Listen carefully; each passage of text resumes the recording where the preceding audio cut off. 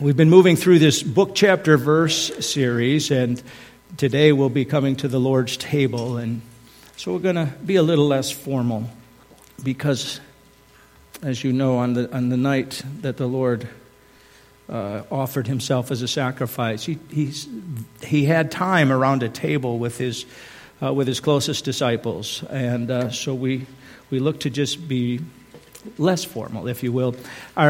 But we're going to continue in our series, and actually it's kind of a little bit odd in terms of a scripture memory verse. It's not the kind of thing we look to and go, I'm going to memorize this for my life. When we think of 2 Kings 17:13, yet the Lord testified against Israel and against Judah by all of his prophets, every seer, saying, turn from your evil ways and keep my commandments and my statutes, according to all the law which I commanded your fathers, in which I sent to you by my servants, the prophets. It's kind of like, we don't usually look at that in terms of memorizing for our lives. So I need to give a little bit of the backstory as to what is happening here as we come to 2 Kings and how it leads us to the Lord's table. I trust it will, if you're willing to go with me. A little bit of review. By the way, reviewing like this is biblical. If you read the prophets and you read the book of Acts, you see they are repeatedly reviewing this history that we're going to touch on here. So I trust I'm in good company to do this. But you'll recall, if you've been with us, in Exodus chapter 19, verse 6, as God had led the people of Israel out of slavery in Egypt, and he has them on their way to take up residence in the land of Israel, which he has promised to them. Literally had been promised over 4 centuries prior. He says this to his precious people, Israel. Now therefore, if you will indeed obey my voice and keep my covenant, then you shall be a special treasure to me above all people. For all the earth is mine, and you shall be to me a kingdom of priests and a holy nation. These are the words which you, Moses, shall speak to the children of Israel. The thing that has struck me in a new and fresh way, as we've been moving through these book by book by book, grabbing one verse and saying, let's look at this for a little bit. The thing that has struck me is how for all those centuries, God was calling to his people in Israel out of a deep, abiding, and everlasting love. A love that absolutely did not fail. And he's calling to them, and he's calling to them. He's saying, come, be my people. In the process, he calls them to a new way of living, a way of living that doesn't enslave them to the dark kingdom of idolatry, the dark kingdom of licentiousness, the dark kingdom that at times will ask people to sacrifice their children in order to appease the idol gods. And he says, I want something different for you so that all the nations around you will see. This is the God of Israel, and this is who the true Creator God is, the great I am. So that's how he calls them, Exodus 19:6.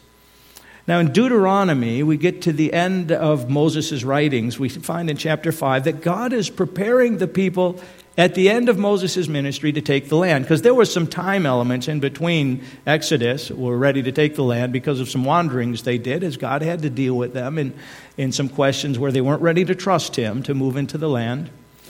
And we read this about what should happen when they get into the land now, because it's going to come up shortly. But thus you shall deal with them, the people of the land. You shall destroy their altars, break down their sacred pillars, cut down their wooden images, and burned their carved images with fire. He's calling the people of Israel as they move into the land, which is populated with people who worship idols. Gods made of wood and stone and overlaid with gold and silver. He's saying you're going to clear those out so that I alone am the God to be worshipped. And he tells them why. For you are a holy people to the Lord your God.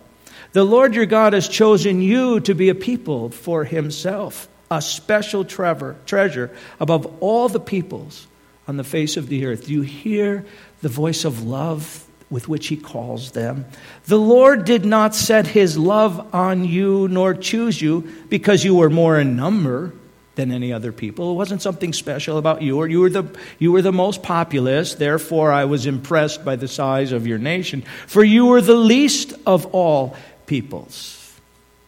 But because the Lord loves you, because he would keep the oath which he swore to your fathers, the Lord has brought you out with a mighty hand and redeemed you from the house of bondage, from the hand of Pharaoh, king of Egypt. Therefore, know that the Lord your God, he is God, the faithful God who keeps covenant and mercy for 1,000 generations with those who love him and keep his commandments. So as he is about to bring them into the land, at the end of Moses' life, Moses will not accompany them, but he's about to bring them into the land. Can you hear the passion in his voice as he reveals through Moses? God has loved you uniquely. He's chosen you because he loves you. There is this call that says, come closer to me. Walk in my ways, which will give you life and blessing, and through which I will be able to reveal myself. You know, we're seeing, just as Miles came up and gave this little time about a story, he put it very well. I want to tell you a story. This isn't just about an announcement. I asked him specifically, Miles, will you please come? And this isn't an announcement we want to make. We want to share what God is doing. Here's how God is at work, and we can see his evident hand. And this is what's happening with the nation of Israel as God calls them to do a unique thing, that he's going to reveal himself.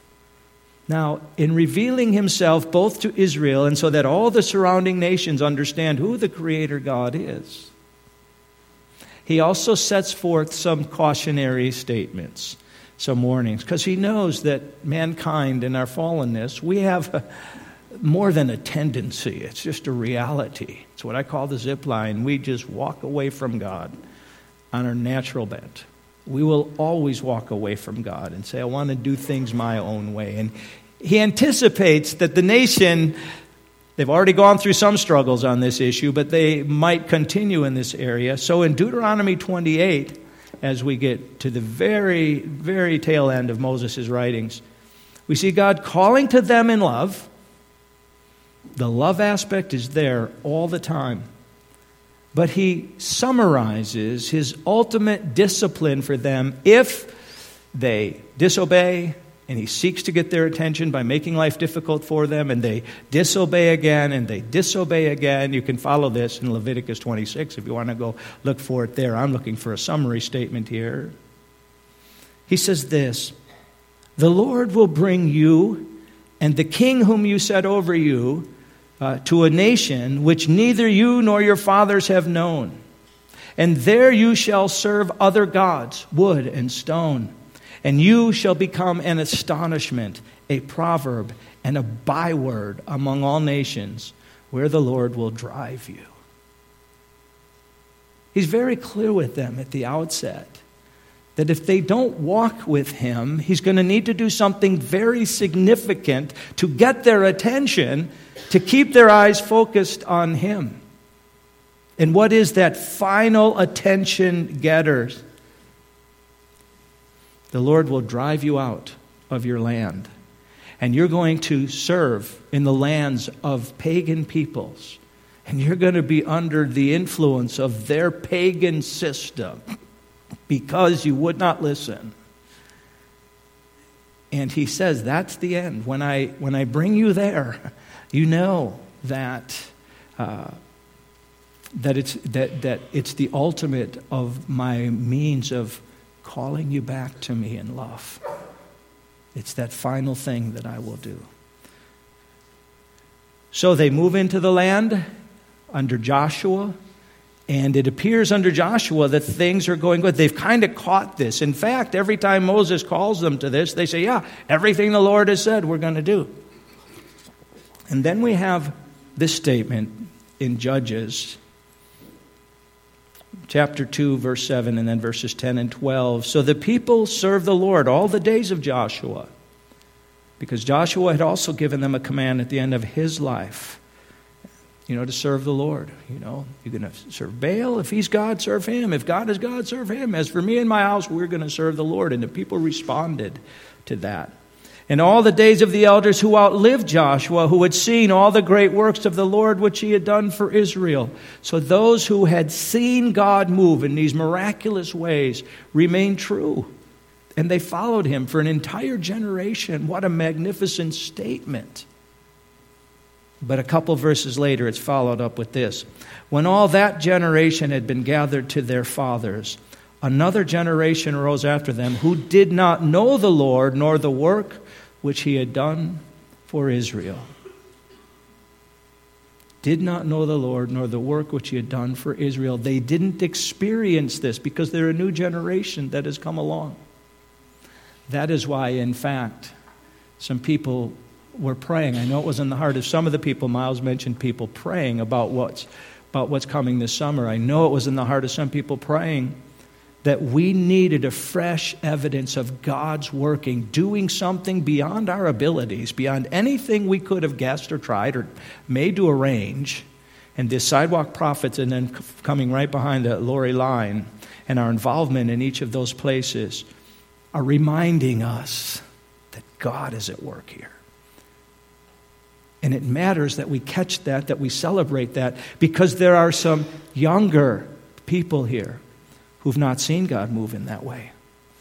And we need to remind them, this is God's hand. God alone would have brought that Tuesday morning, followed by Tuesday night, when nobody knew what was going to be happening, and the next thing you know, we're dreaming about Lori Line coming. That's something only God could do.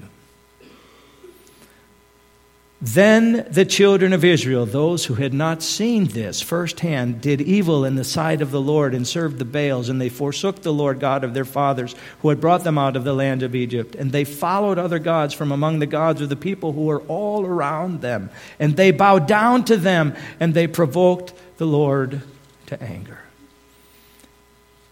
And by the time we get to the end of the book of Judges, you have this horrific time when every man does what's right in his own eyes, and unrighteousness just pervades the nation. Now, if you've been with us during that time, you'll recall how God was again calling to his people in the midst of their unrighteousness in that sweet little 4-chapter book of Ruth, where God reminds us of his faithfulness and that he has promised a kinsman redeemer who will come and in love will bring us back to himself, bring them back to himself. So there was that ray of hope, but what was happening in Judges was the effect that was impacting the nation, and we found out in 1 Samuel, as we progressed along, there was another bit of thing that has the shadow over it, if you will, of we're progressing away from the things as God would have had them ideally. We read in verse 7, after the people had asked for what? They'd asked for a king. We want a king. Why? So we can be like the other nations. We're getting kind of tired of being this unique love recipient from you, God, and having you work in our lives. So give us a king. We just want to be like the others. And Samuel, we recall, was offended by that request, because he served as a prophet and a judge among Israel at that time and among the nation. And the Lord said to Samuel, heed the voice of the people and all that they say to you, for they've not rejected you, but they have rejected me, that I should not reign over them, according to all the works which they have done since the day that I brought them up out of Egypt, even to this day, with which they have forsaken me and served other gods, so they are doing to you also. He says, Samuel, here's the issue. They're not rejecting you. They're ultimately rejecting me. They don't want me to be at work in their lives. That's at the real heart of it. See, these people said, well, we need to change the system. The problem is in the system. We have this prophet judge guy, and we want a king like the other nations. The problem is in the system. The problem wasn't in the system. The problem was in their hearts. That they were putting God one step further away from them. That he would not rule over them. So God says to Samuel, give him the king, tells him, here's what the king will be like. Make sure you warn them. And he's going to take. And he ultimately did. They ultimately did. So from 2 Samuel, we have the kingdom of Saul, the kingdom of David, the kingdom of Solomon. We call that the United Kingdom. There was just one king over the entire nation. And there were some high points in there. There were some magnificent, good points. In fact, things that Israel looks back to as the pinnacle of where their history was. But when we get to 1 Kings chapter 12, this taking from the king has so progressed that there's a split in the kingdom. And people to the north say to this king who is ready to make things even worse, Rehoboam, they say, we're not following you. And they follow a guy by the name of Jeroboam. And now 10 of the 12 tribes separate off. So now there's a northern kingdom called Israel. The two remaining kingdoms, Benjamin and Judah in the south, are referred to as Judah. Israel in the north, Judah in the south. And from here on, they're each going to have their own sequence of kings. And as you read, you got to be real careful to follow which king of which kingdom, and they mark everything by the kings, and it gets real complicated, so you slow down, you kind of take your way through it, have a chart with you if you can. But let's just give you a summary statement. Israel had all evil kings. The kingdom in the north, never did one king bring in reforms that brought them back to worshiping the God of Israel. From day one, they were entering into idolatry, and the people went along with it.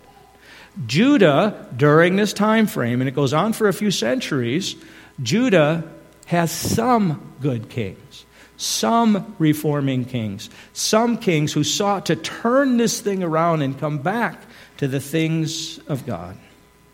And out of his deep love for his people during this time when they're just consistently walking away from him, it's in that context now, two kingdoms, a north and a south, that we find this verse for our memory verse today. Yet the Lord testified against Israel and against Judah. Israel in the north, Judah in the south.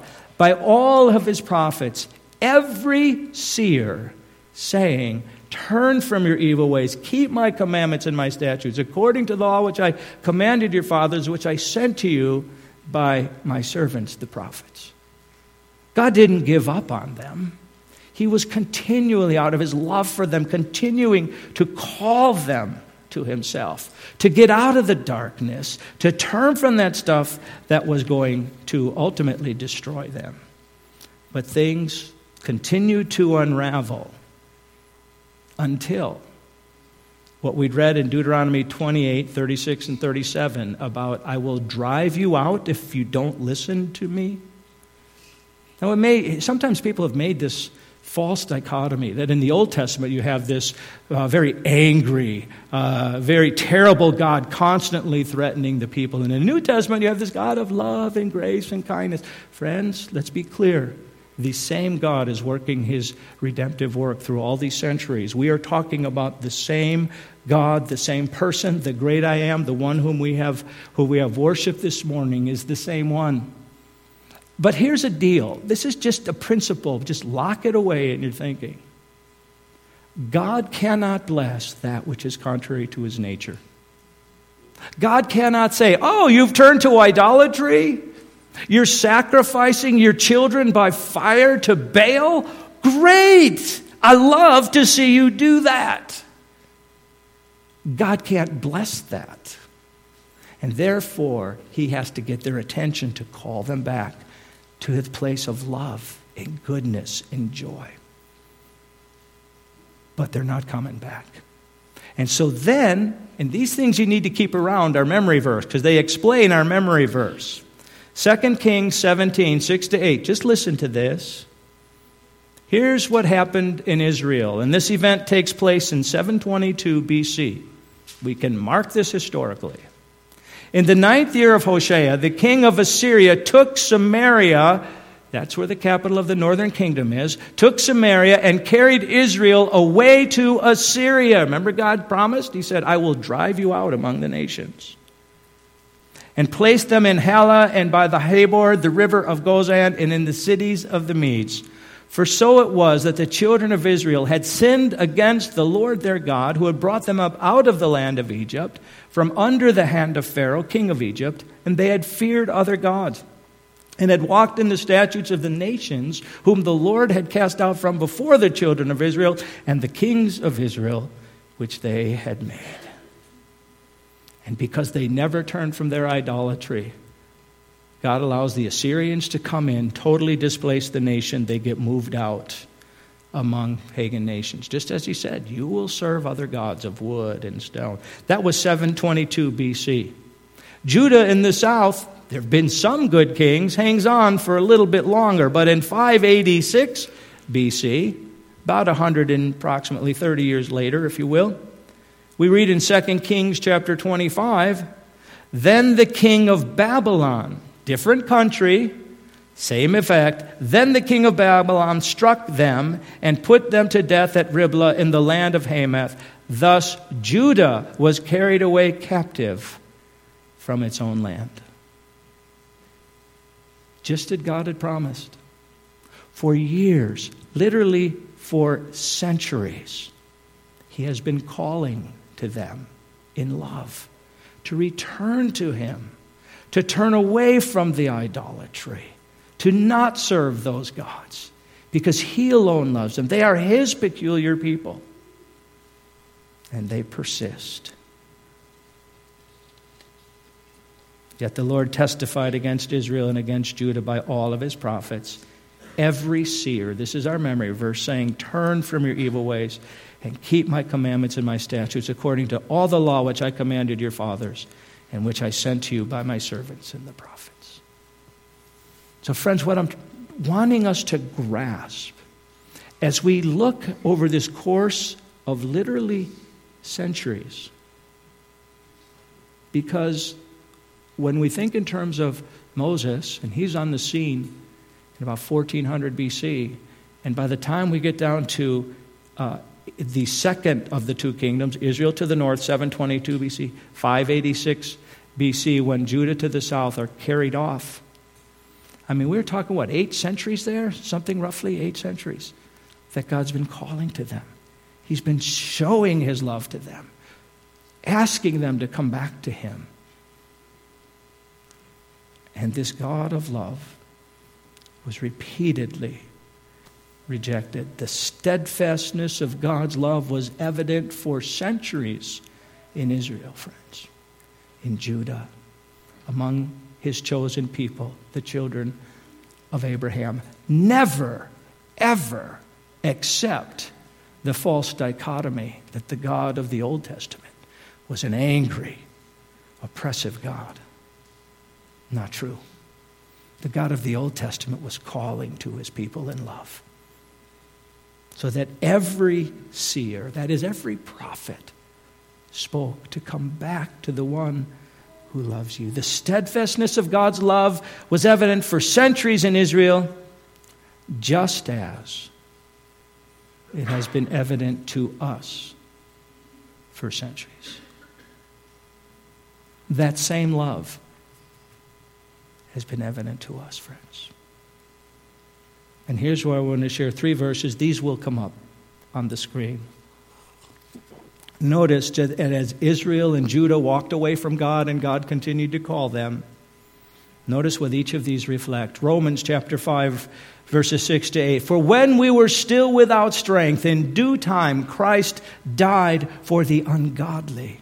For scarcely for a righteous man will one die, yet perhaps for a good man some would even dare to die. But God demonstrates his own love towards us in that while we were still sinners, Christ died for us. God continues to call people to himself through his love in his love, to say, come out of the darkness. Ephesians chapter 2, verses 4-7. But God, who is rich in mercy, because of his great love with which he loved us, even when we were dead in trespasses, made us alive together with Christ. By grace you have been saved, and raised us up together, made us sit together in the heavenly places in Christ Jesus, that in the ages to come he might show the exceeding riches of his grace in his kindness towards us in Christ Jesus. Because of his great love with which he loved us, though we were dead in our sin, he saved us by his grace. Titus chapter 3, verses 3-7. For we ourselves were also once foolish, disobedient, deceived, serving various lusts and pleasures, living in malice and envy, hateful and hating one another. And that's where we go, people, when we don't have God. That's how we live. That's where our nature takes us. But when the kindness and the love of God our Savior toward man appeared, not by works of righteousness which we have done, but according to his mercy he saved us through the washing of regeneration and renewing of the Holy Spirit, whom he poured on us abundantly through Jesus Christ our Savior, that having been justified by his grace, we should become heirs according to the hope of eternal life.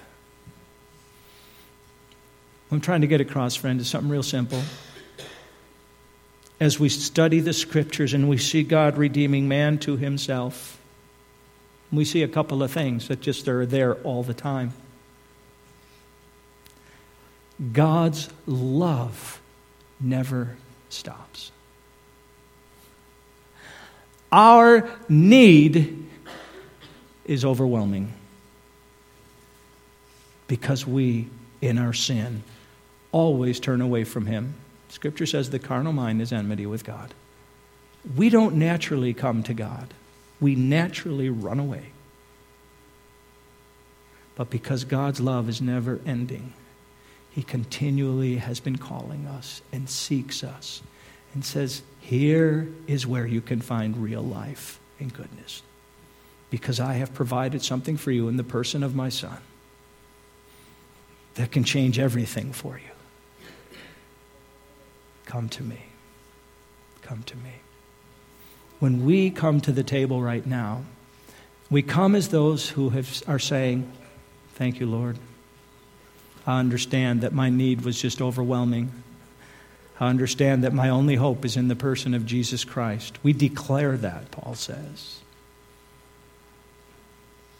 We come as a response of love towards him, and that love that has been poured out in us.